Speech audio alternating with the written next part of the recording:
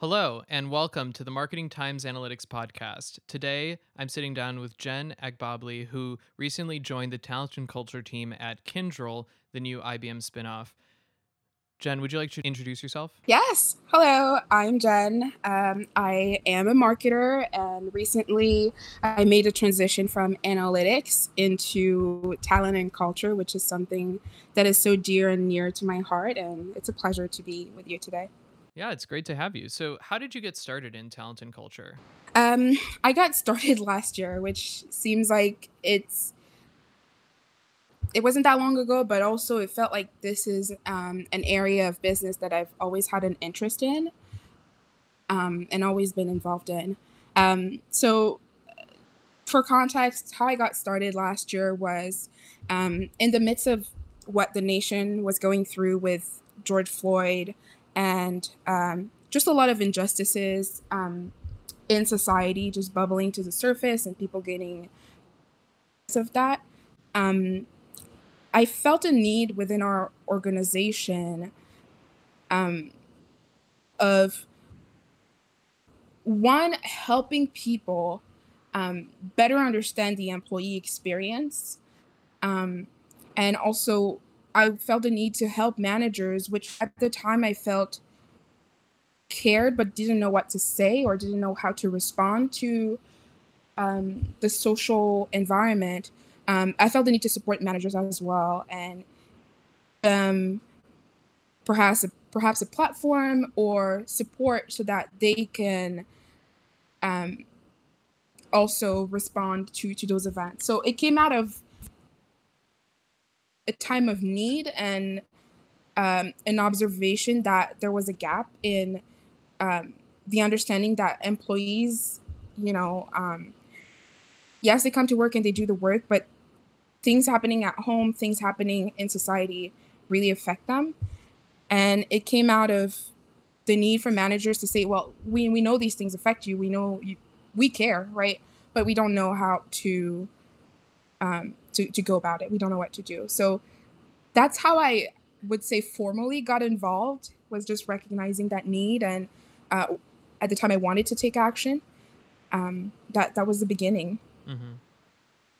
Yeah, that's really exciting. So it sounds like it really came from this need to have better communication around some of the anxieties that employees felt outside of work. I mean, it's been an incredibly tumultuous last 2 years, and there's been so much friction, and it's almost like that thing that at the beginning, like, everybody was experiencing but nobody was talking about, and then the question became, how do we vocalize what's going on in a way that won't make everything more complicated, right? Because a lot of the time, emotion can cloud judgment, and it can be easy to say the wrong thing, or take the wrong approach. And so, having like a really careful guide to what do we say here that will really um, put everybody's nerves at ease.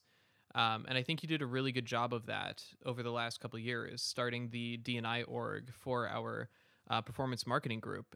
And yeah, I totally um, I'm so glad that you brought that lens to our group, because in retrospect it was incredibly valuable. Thank you. I appreciate that, and I've others have said that, right? They said, "Oh, thank you so much for being a voice for us and for helping create a path." But this is super important for me. Um, this journey again started for me a year ago in terms of in the workplace. How did I show up? What did I do? But I've always cared about these things. But what made a difference for me within our team and at IBM was I recognized the environment was safe, and that is so important. And that speaks volume to the culture of a company, right? For someone to feel safe enough and feel supported enough to speak up and to start a program and to rally volunteers and for people to benefit and get involved quarter after quarter. Um, it takes a culture that supports that. And to me, that is just as important as the action of how we show up authentically. Um, One part of it is us showing up and bringing our authenticity forward is the response of the environment. And what made me send the emails, what made me each reach out to people was recognizing that our leaders cared, our coworkers cared, and historically, I've been at places where we would have those conversations one on one between employees or maybe with our communities at home of, how we're being affected by the social environment. But if you didn't feel safe to bring it up at work, then those conversations stayed private, right? They stayed between coworkers, during coffee chats. So that I want to also recognize of how much the existing culture feel that. Yeah, it's almost like you need a good structure to build onto, and it needs to be accepting of growth and of um and change. Both so Absolutely. growth in the sense that we want more of this, and change in the sense of we want to add new discussion topics. We want to expand what we connect on. So yeah, I really like that angle. Yeah, absolutely. Yeah, that foundation of inclusiveness and open-mindedness was there, right? So even when we brought up uncomfortable topics, um, I personally, speaking for myself, felt safe doing so. I knew that it would resonate, and I knew that people just needed a medium or a channel. Um, but the support and the understanding and the need was there, and yeah, that made a big difference. Yeah. So how do you see our DNI organization evolving in the next year? Wow, such a good question. Um, I think really inclusion is about people. It's sense that it evolves with people, it evolves with the needs of people, and it evolves with the needs of the company as well, right?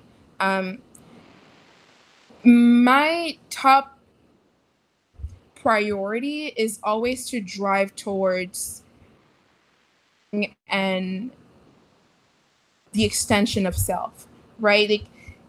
Like you said, you talked about the foundation. If you have a foundation of, I'm open minded, and a foundation of I am tapping into my authenticity, um, what's the next step? The next step is whatever makes you feel even more included, whatever makes you feel even more empowered to go and deliver in your work environment that you can influence, by the way, is going to get you to that next stage, right?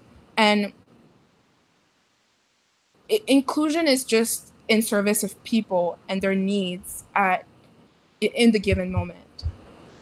What we talk about will change, but the idea of surfacing areas where people may not have as much of a voice and making sure that everybody is included in the conversation, that will never change. It's just what we specifically discuss from quarter to quarter. It it must follow the path of inclusion, and so long as we're following that as our north star, I think that that's the core purpose of the team. It's not for a specific thing to discuss, but rather to uncover the things that we must discuss. Yes, and also it's something that is so specific to the organization that you're in, and I'm now learning. Um, I'm now learning that actually.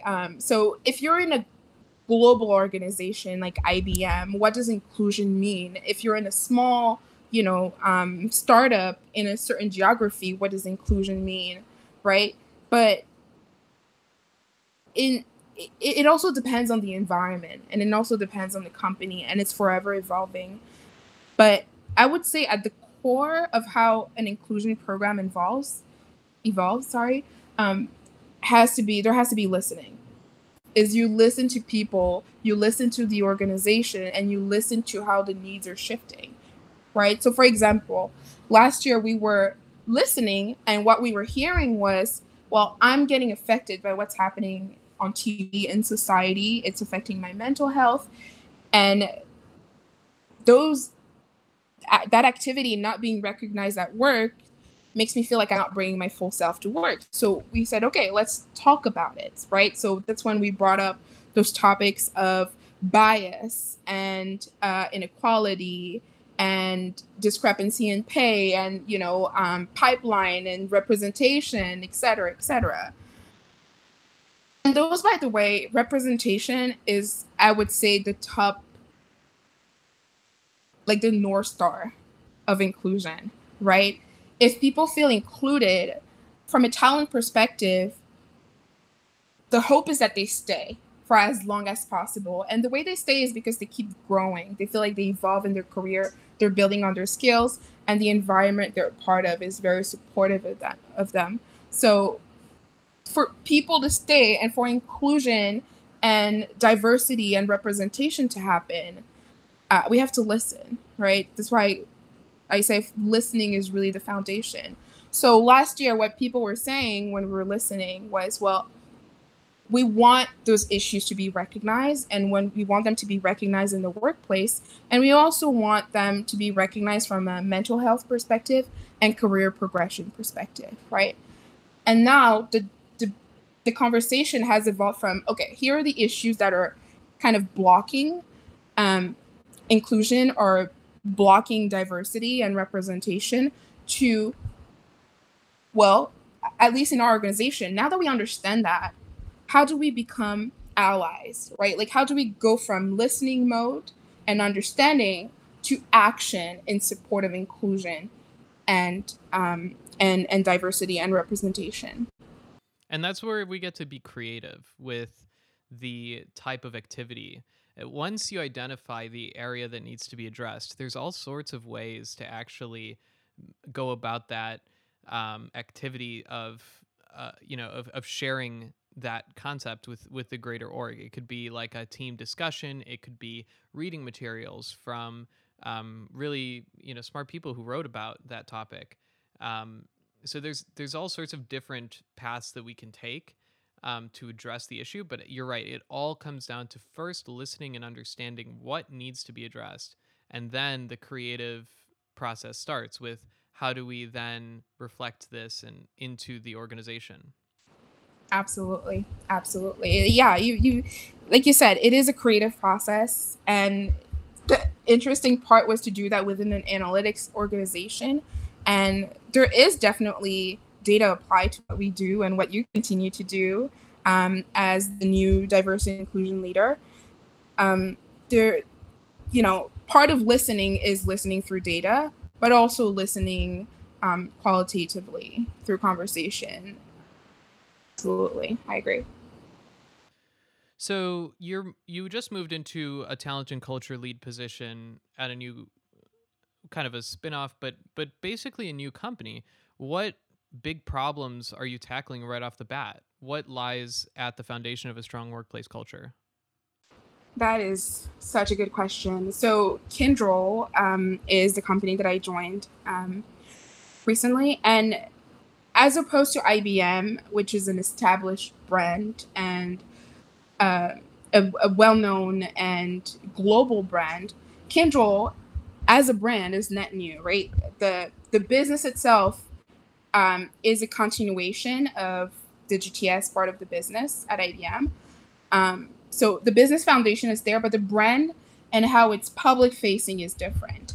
What is also different is, as a collective population of employees, we are starting a new chapter with a new identity and with different goals as far as how we want to show up in the market. And the nature of our business, which is a service based business, relies so heavily on people, um, on top of technology, but mostly people and the services that they provide to our clients, that their happiness, their sense of belonging is paramount. Like, this is actually business critical for Kyndryl.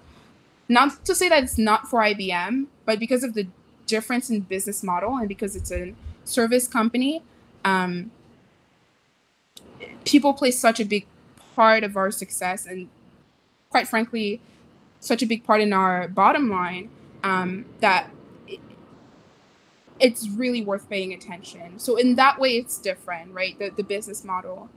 Um, Another thing that's different is just the kind of population, right? So IBM is a global company. Kyndryl is also a global company, but a great part of our employees are in India. We are in a lot of international centers, but a majority of our population is going to be in India. And that in itself is something I'm really paying attention to because that shapes kind of the identity of the company. Um, and as you know, different geographies have different, um, I want to say, not necessarily concerns, but priorities from people's perspective. So culturally, America might care about something that India doesn't care about as a nation. There's a different culturally, there's a difference religiously. So all of those things that we have to be aware of, one, and then understand, right? Because that affects day-to-day business, that affects how people show up at work. So making sure that we understand our new identity, I think, is my top priority. It's just saying, hey, our composition geographically is different, but what does that mean on the human level? What matters to my colleagues in India right now? It might not be the same thing that matters to my colleagues in the US. That's really, really deep.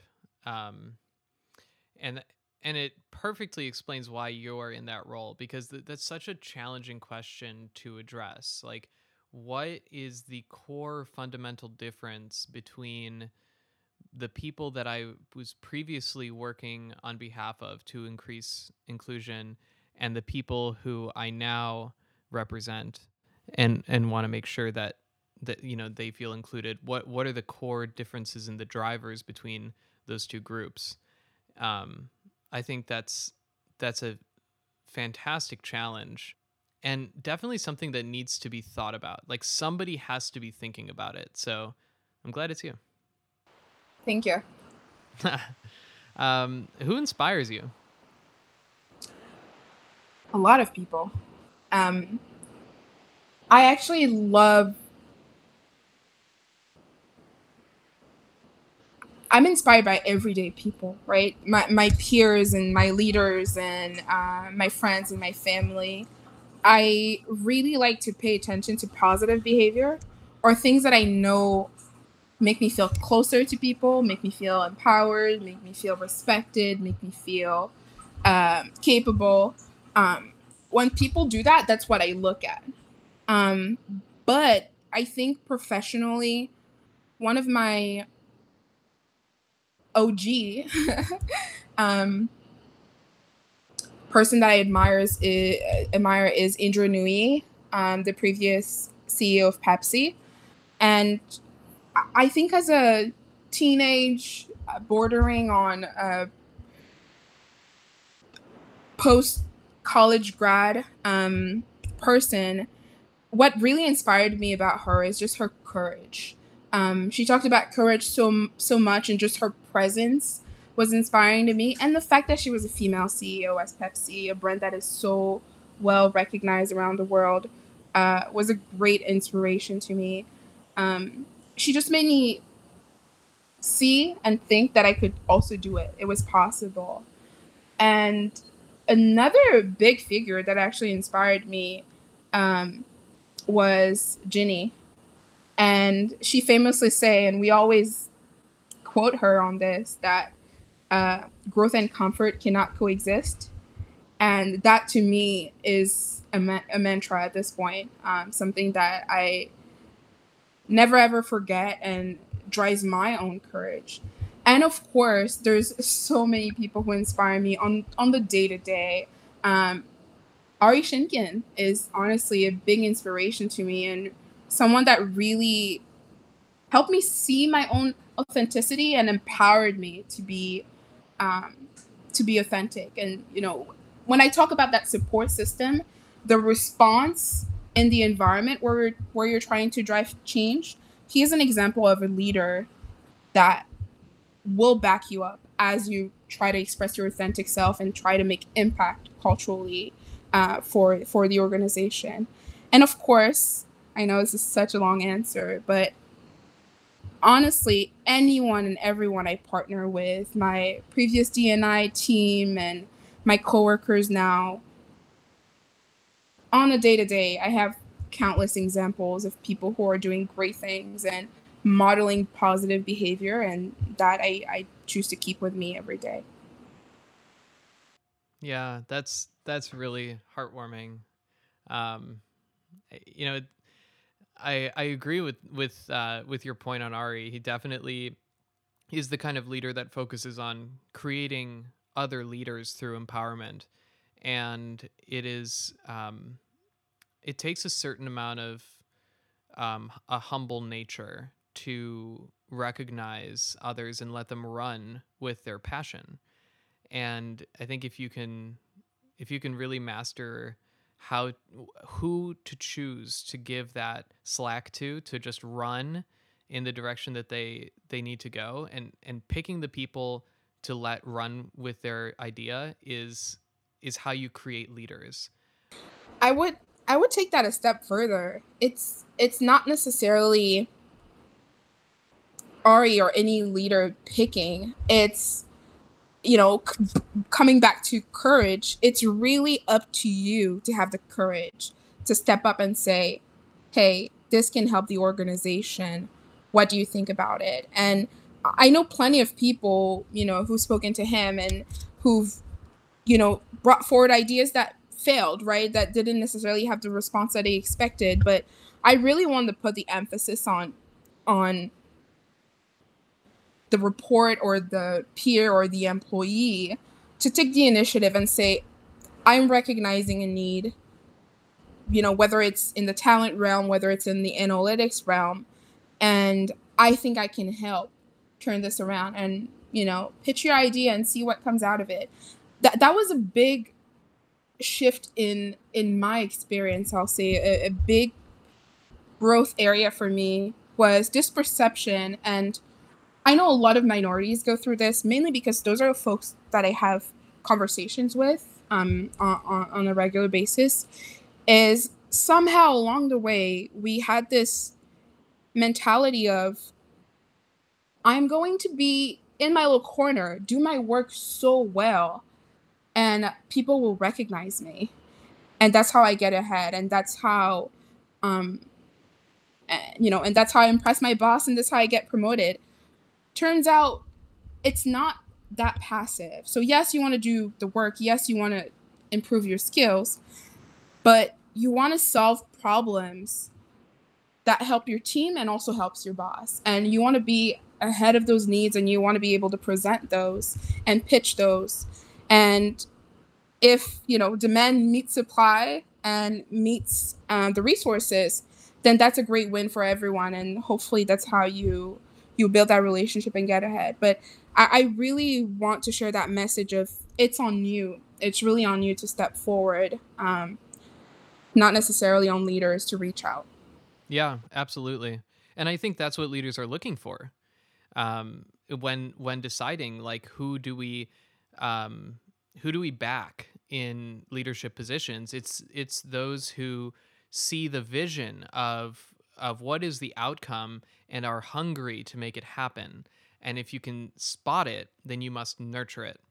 And so Absolutely. it comes from both sides. So this is a really good point you made. It's like, it has to come from you. It's not that somebody's just going to endow upon you like this incredible project, but if you can feel the need for it to the degree that the leadership, and you can convince the leadership to believe in this idea to the degree that you do, then they'll trust you to push it forward. And so yeah, it's very much like a relationship that both sides have to agree on. Are we really doing this? Okay, so now we're going to do it, and you're going to be in charge of it. Let's make it happen. Yep. Yeah, so you're right. It really does have to come from both sides.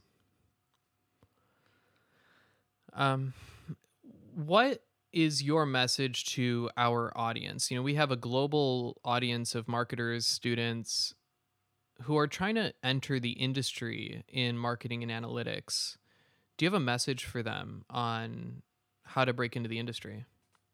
Yes. Of course, the foundation is the skills, right? Do your research, and LinkedIn is such a good tool, but there's plenty out there that allow you to do your research and see what are the needs in the market and make sure that your skills are matching and somewhat getting ahead of those needs of the skills. So, skill set is the foundation. You have to be able to deliver. Um, that's how you win your bread. And second is don't just research the skills, but research the people that you like to be, that you like to look like, or that you like to behave like.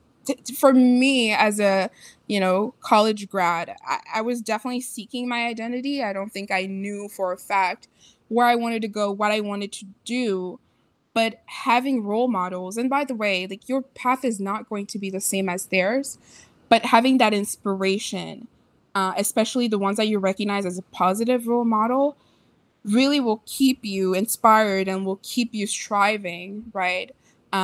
For whatever they were able to accomplish and whatever is in the cards for you as well. So keep a network of people that you think are positive leaders or positive professionals, competent professionals in your field.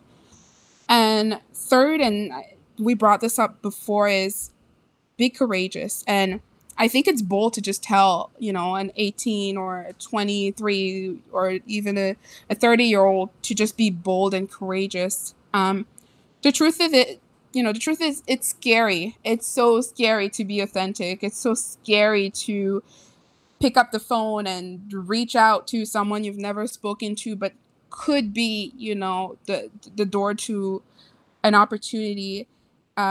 It's so scary to speak up and say, hey, this is affecting me at work. And in order for me to do better, I'd like help with this, right?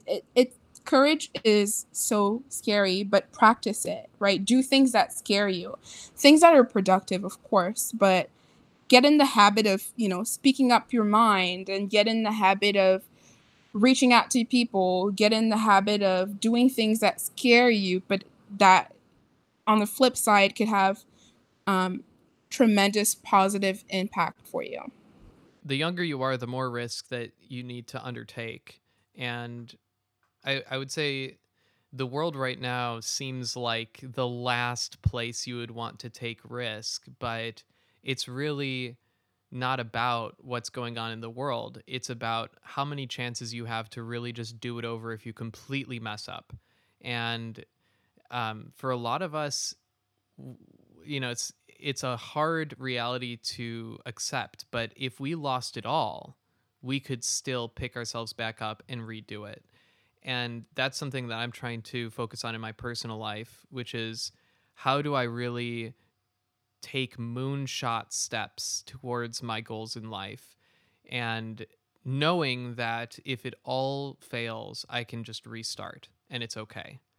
Um, and that comes from having a solid set of skills where you know that you'll be able to be employed if that becomes an issue, right? If you need to start over, you do have the skills that people want. So I think that in order to take those risks, in order to be bold, you need to have something that is undeniably valuable in your skill set that backs up your confidence to then push and make these big, bold moves. But it starts with having that, like you said, to get your bread, having that core set of skills that you'll be okay. You will be able to find a job if the current moves you're trying to make don't work out. Absolutely. And by the way, I think in today's environment where, both you and I are in tech, and there is so much attention on tech, and it's such a big growth industry. But I know plenty of people who are intimidated by one, the industry, and two, the kind of skills that it takes. You know, really look at yourself and your skills first, and then look at the market. And what I mean by that is, you know, there's always talk of leak code and there's always talk of developing. Not everyone is a developer, and that's fine. You don't necessarily need to be a developer to be in tech. So dig deep into whatever skills, whether hard or soft, you have to bring to the table into any given industry, and go from there. Final question, and this is around culture on a team, but it's centered around the outcome. So, how does a marketing team's culture affect that company's marketing? That's such a good question. The culture, again, culture is at the service of people, and people really are the ones that make the campaign happen, the creative happen, the copy happen, the launch happen, the advertising happen. And that foundation of skills, everyone and anyone can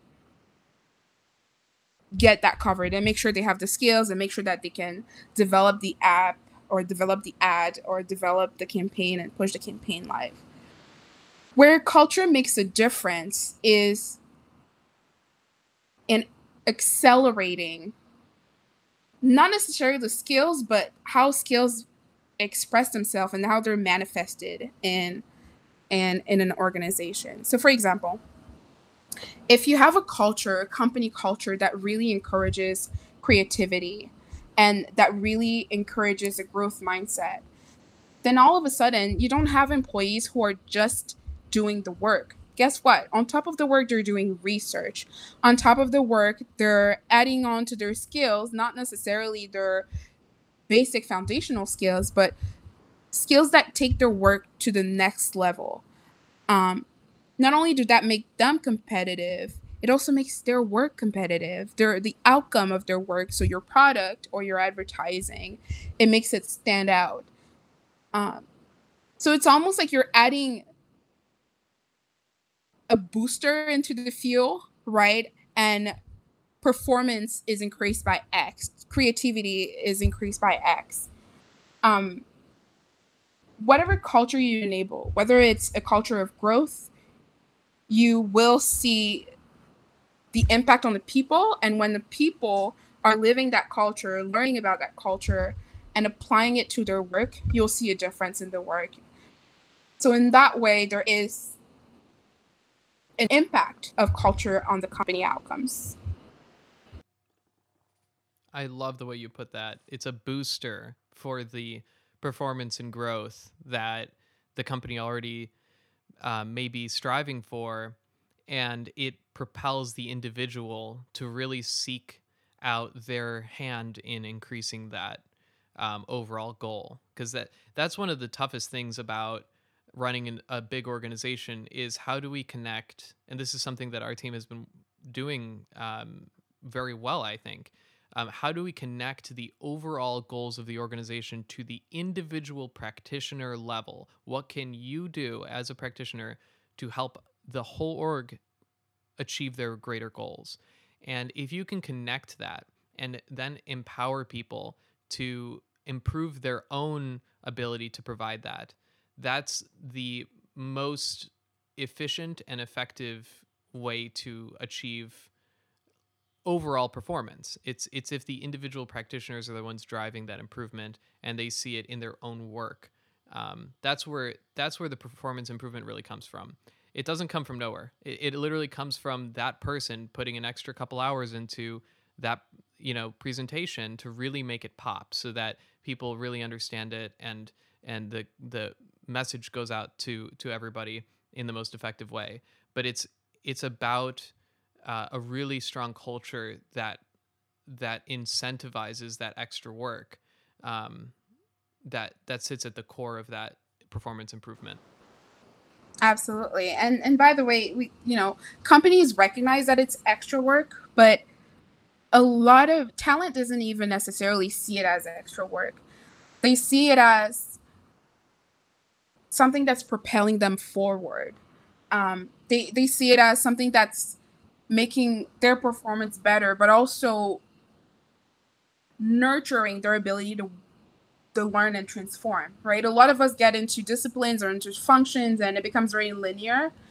Whatever the culture enables, whether it's communications, whether it's authentic leadership, whether it's research and growth mindset, those kind of things are things that add to us, not just as professionals, but also as individuals.